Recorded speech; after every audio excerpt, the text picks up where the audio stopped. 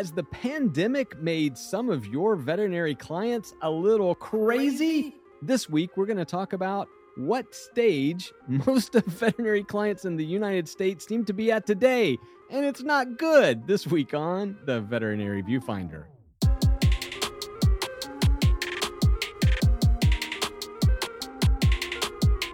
Welcome back to the Veterinary Viewfinder, the podcast that tackles the toughest topics in veterinary medicine. And Viewfinder family, we can't seem to escape the coronavirus pandemic that is gripping our profession.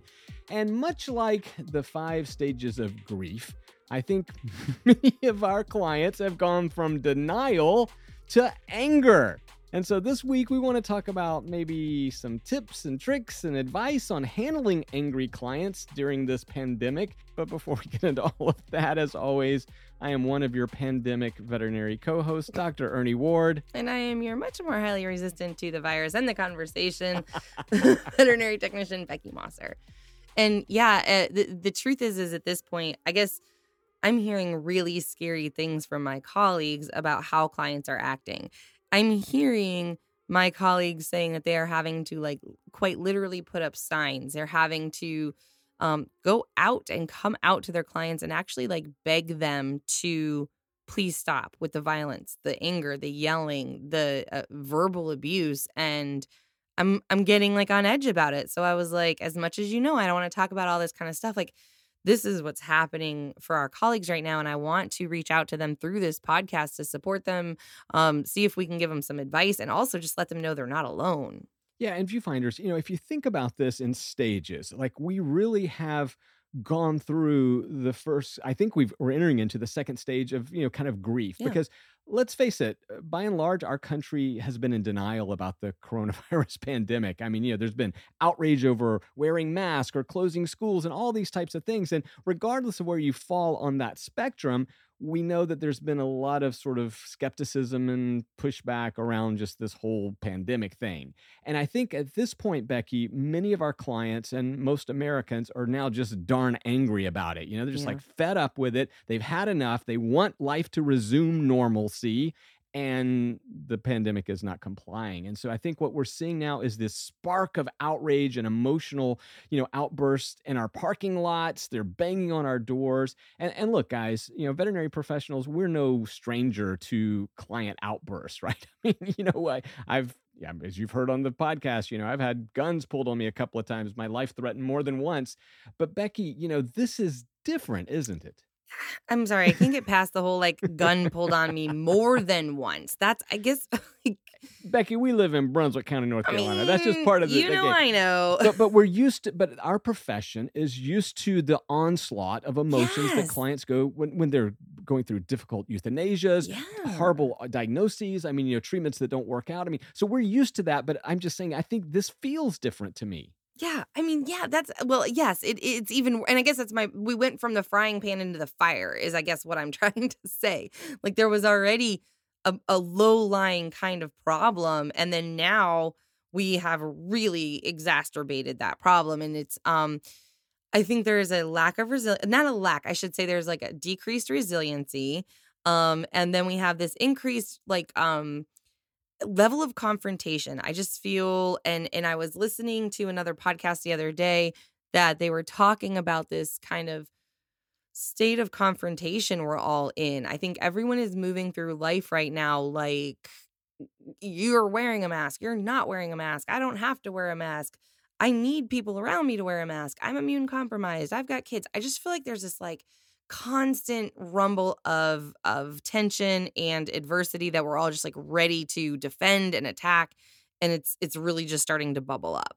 And viewfinders, we'd love to hear your thoughts on this, but for me, Becky, a lot of this originates in this sense of helplessness, right? This is something that's out of our control. And when things are out of people's control, they do try to retain what they can. And sometimes that is anger, right? So they lash out at us because they feel like they've been mistreated or they've waited too long or we're not showering them with affection.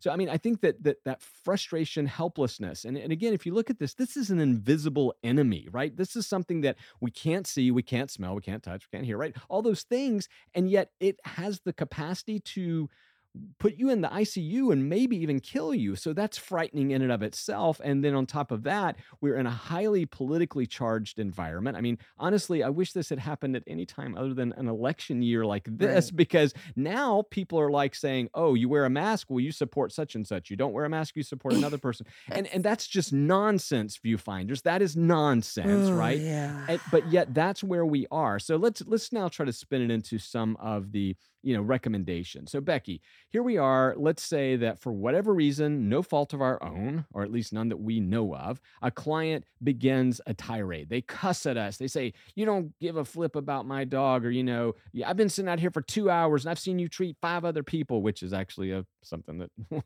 somebody relayed to me recently. So what do you do in that moment when the client is starting to escalate, perhaps get on the verge of out of control? What are some of the things that you can do to try to rein in those emotions?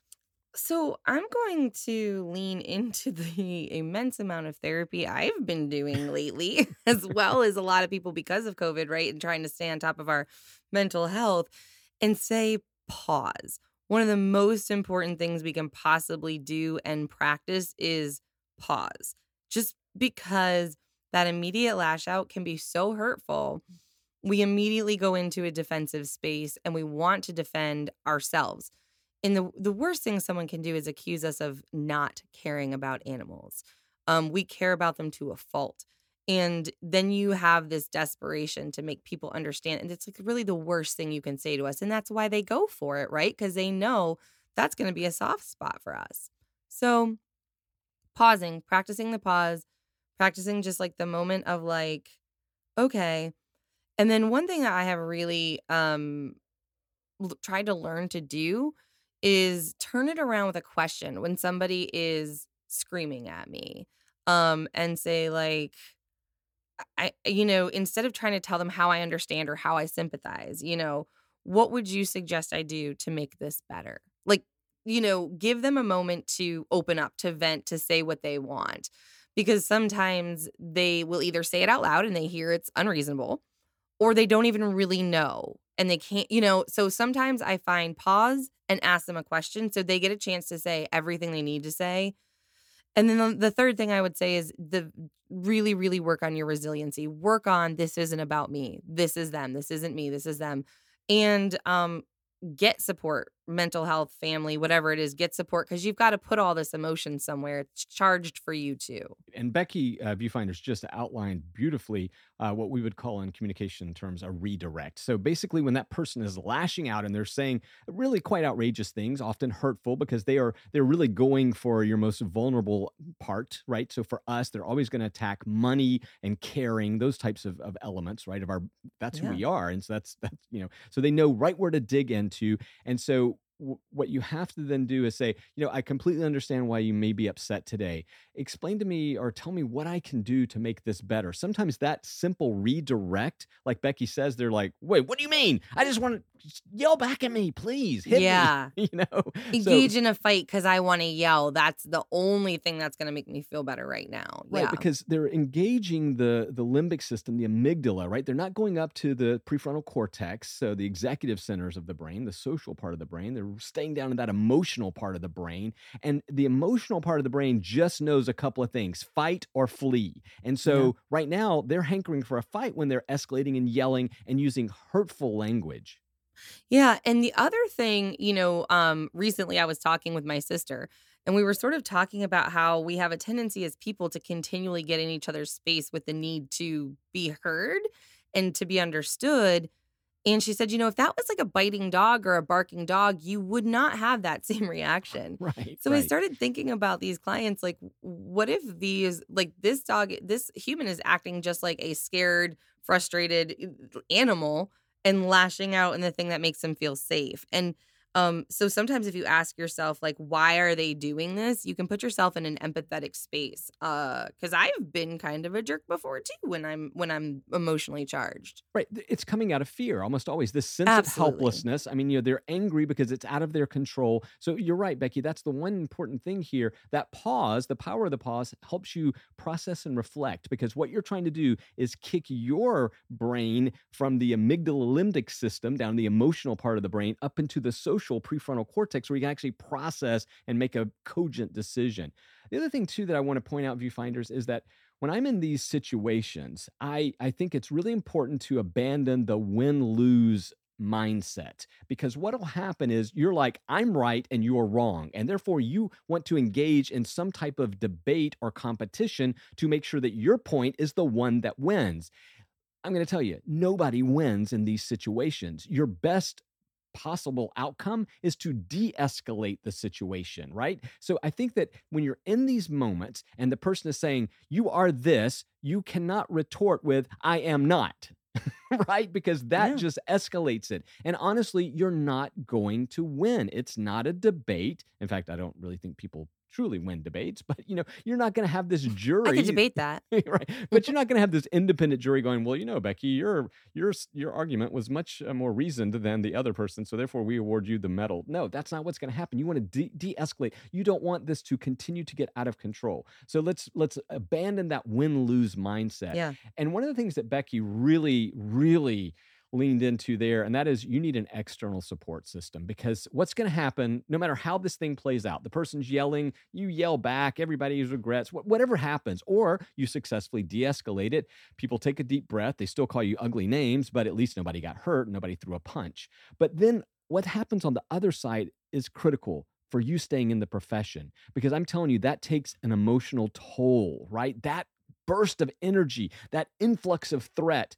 If you do not have an external support system to go out there and say, guys, help me with this, then that it will erode away your resiliency. Becky will evaporate. I'm sorry, nobody's strong enough to do it all the time, nonstop. So you've got to make sure that you've got somebody that you can call up. And Becky, sometimes you're that for me, right? I mean, but you need somebody that you can go, Yeah. I can't believe this is actually happening. Yeah, it is. And a lot of times we talk about the fact that our customer service reps don't get a ton of training. Body language, communication, getting to yes. There are 1,000 different types of training that are very valid to our customer service reps that help give them the tools to handle these moments. Because the fact of the matter is you need practice training. You need practice doing this because it's not a tool you're born with how to handle someone screaming at you. It's just not something you're hopefully born with. And like you said, you get a cortisol release, you have a physiologic reaction. Sometimes we cry because we get so angry or frustrated, then we hate ourselves for Right. that. These things really spiral for like an emotional hijacking. And it's super easy to spiral out of control super fast. So the more practice we have in like getting in front of it fast, the better off everyone is. This is why I pushed for role playing all those years ago. Yeah. Because, look, there's a famous story that Laura used to tell in her lectures where we would do some kind of mild confrontations, right? So we would try to teach our people, especially our front staff, like what to happen when a client, accuses us of ripping them off or being uncaring, right? All this because we know that you've got to arm yourself with some type of mechanism to defend, right? Or you will fall apart. And like Becky said, then you'll probably say something that you regret and then everything gets worse. So we would do this. And the story that Laura tells is about a relatively new employee who's going through her phase training. And part of her role playing was to work with Laura and a senior staff member. And the senior staff member was the sort of upset client. And this young employee got so upset, didn't handle it. She wound up locking herself in our bathroom. We had to actually call the fire department to get her out. Yeah, because she wasn't coming out. And then we're like, uh-oh, like what is something crazy is happening? You broke her. Well, I think she was maybe broken before she came to us, but Fair. regardless, with that one extreme example, what we were trying to do is fortify our staff, and what happens is if you are out there listening today, the best thing that an employee, a supervisor, a manager, or whatever can do for you is to give you training, because there are times in football where they like do no pads and they like touch each other, but Yeah. then guess what? Every football team puts on the pads and they knock the crap out of each other. And you go, well, that's crazy. Why would the same team like knock the crap out of each other? It's because they have to prepare for that hit during a real game. I'm not here to condone, contact sports, but what I'm trying to do is illustrate that even physical interaction is something that we have to train and prepare ourselves for. And so, by you actually experiencing this in a safe, controlled, nurturing environment, that cortisol level comes up. You actually know how to handle your rate of speaking. One of the things that I was doing during my training, and look, I was subject to this just like everybody else. I realized that, wow, whenever I get a little nervous and afraid and intense, like one of the quick first things that happens is your rate of breathing goes up and your voice timbre actually goes up. So you start talking a little bit higher and a little bit faster. And guess what? Those are signals, nonverbal and verbal signals to the other person, the receiver, here that you are becoming more aggressive or threatening or intimidating. So I had to really learn how to, like Becky said, take that pause, slow down my rate of breathing, and maybe just shut up and not say anything till I realized till I could control my voice in that moment. Well, and yes, and the thing is you've got to practice this because I always go back to like my husband, he's in the Marine Corps. They do the training that they do because when your brain takes over with emotion, you need to go to. So when somebody says something that really hurts your feelings and you want to lash out, I always go back to stop, drop, and roll. And it's funny because when I lecture, I ask people about this, and then one time I actually got a yes, but I usually am like, has anyone ever been set on fire? And it's usually a no. I got one yes, and that was awkward.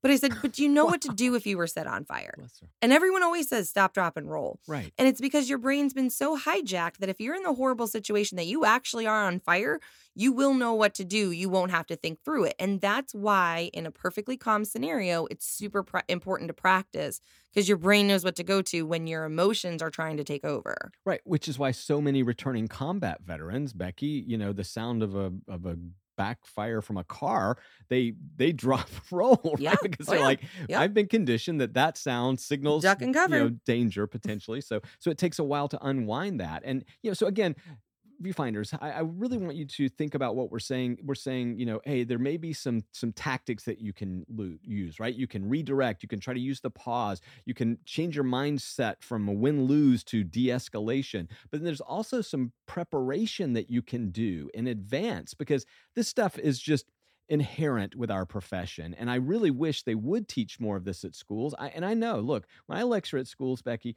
I know those students are looking at me like, that's a waste of my time. I want to learn more about brain tumors. And I get it because you're in that mindset at that moment. And look, knowing about cancer is super important, but also knowing how to handle yourself during a confrontation because it's going to happen, that also is a valuable skill set. Yeah, because think about how many times you have been de escalated when you wanted a fight and how much you appreciated somebody handling it the right way. Um, and helping you be better in that moment because you were in a spot you really couldn't be great. Um, there's a lot to be said for rising above.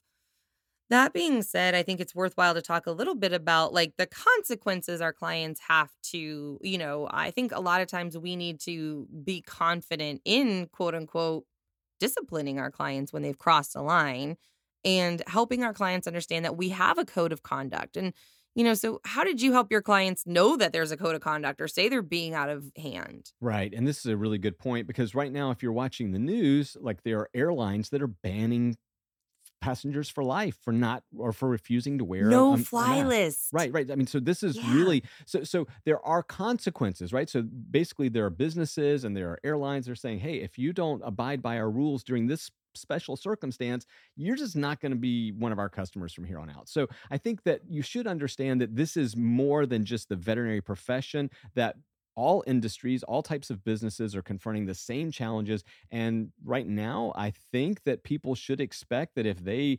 misbehave in certain businesses in certain settings, they're not going to be allowed back, at least not for the foreseeable future. So getting back to your question, really we had a pretty simple rule, right? That we tolerated a lot of stuff, a lot of crap from clients. But if they did two things, well, and there's really a third, but it's kind of in with the second, which I'll explain. But the first is if they ever threatened legal action, that totally changed the context, right? That was thank you, we're done today. That Yeah. is Yeah. you are out of here. We will escort you out.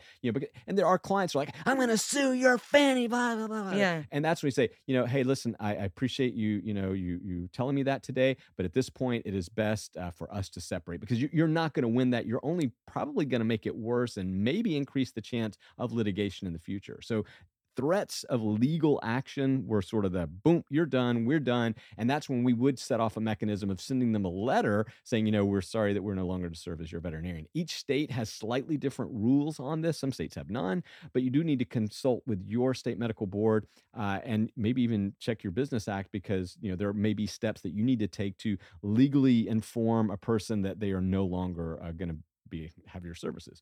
The second thing was, for me, was any type of threat of physical violence. Okay, so we got the legal violence. You're done. You're toast. We're going to send you a letter. We're going to ask you to leave immediately.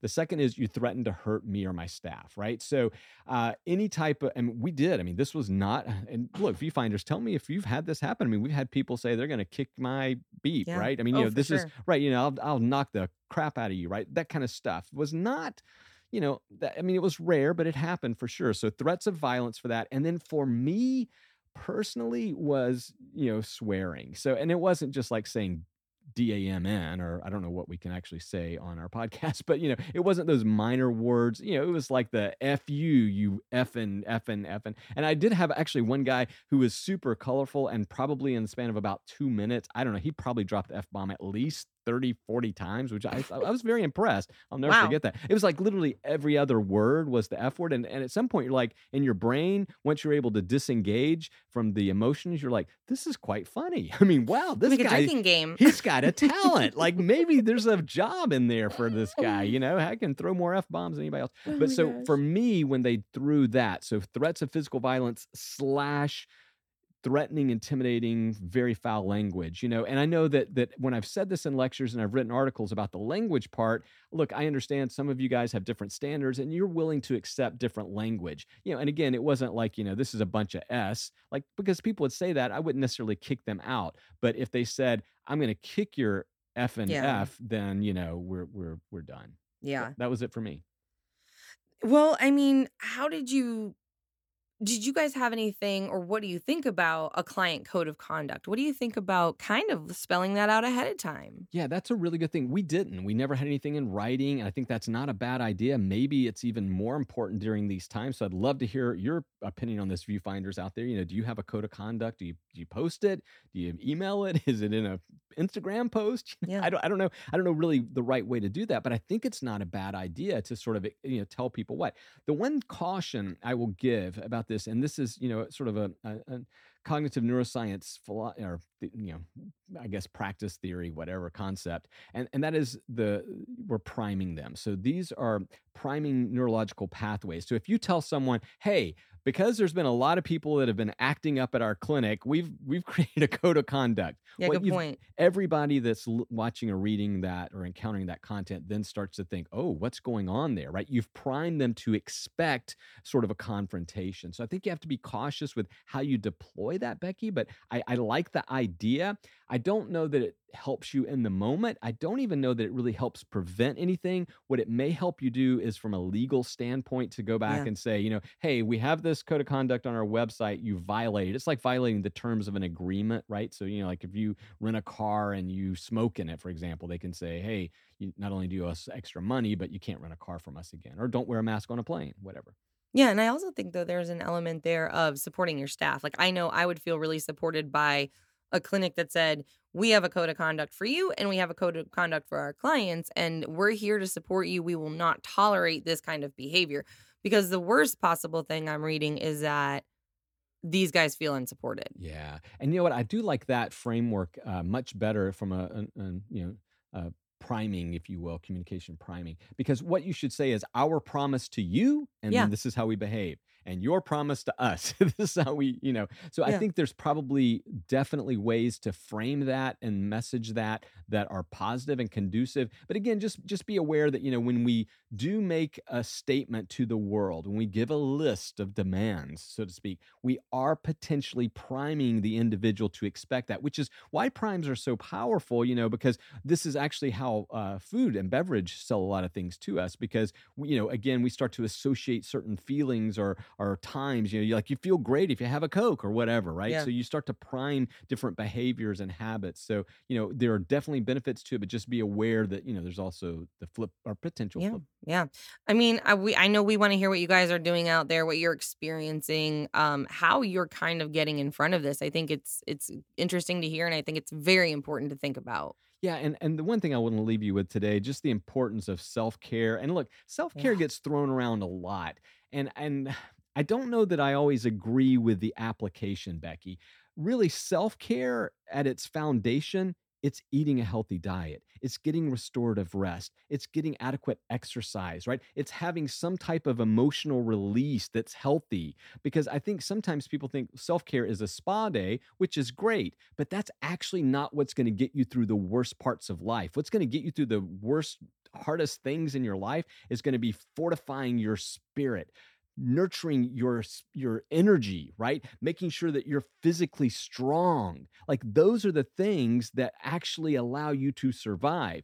The spa day is great. It makes you feel good, but it does not help you prevent the heart attack. It does not help you prevent chronic inflammation due to stress. It does not help you, manage your day. So I Yeah. really want you to sit back, viewfinders, and reflect on self-care, not just as like, hey, I got in a long tub with a glass of wine, but did I eat a healthy meal today? Did I drink enough water? How much sleep did I get last night? That's it, and find the joy in the little moments. Just take a second to slow down. Use great distraction techniques to find yourself just having a little mental moment anytime you get a chance, and they can really, really add up. You're right. It doesn't have to be a 2 hour massage, and it's we can create our moments throughout the day. And again, gratitude, daily That's it. gratitude, because today we have focused on some of the crappy parts of our jobs, and we know that there's a lot of stuff happening out there, stuff that we don't even know about. So definitely hit us up, viewfinders. But just when you have those moments that do, as Becky said, bring you joy, be grateful for it and be consciously, actively, dynamically grateful for it. That's really the difference. Like gratitude practice is as simple as saying, Mrs. Smith, I got to tell you, thank you so much for your energy today. As you can imagine, there's been a lot of stress at our vet clinic this past few weeks or months, and it's people like you that really make it worthwhile. If you do Yeah. that, that is such not only a celebration for the client, and you're actually encouraging the types of behaviors you want, but on the other part of that is you are manifesting those words and those feelings into the real world, which helps you understand that, wow, these moments, they're worth cherishing.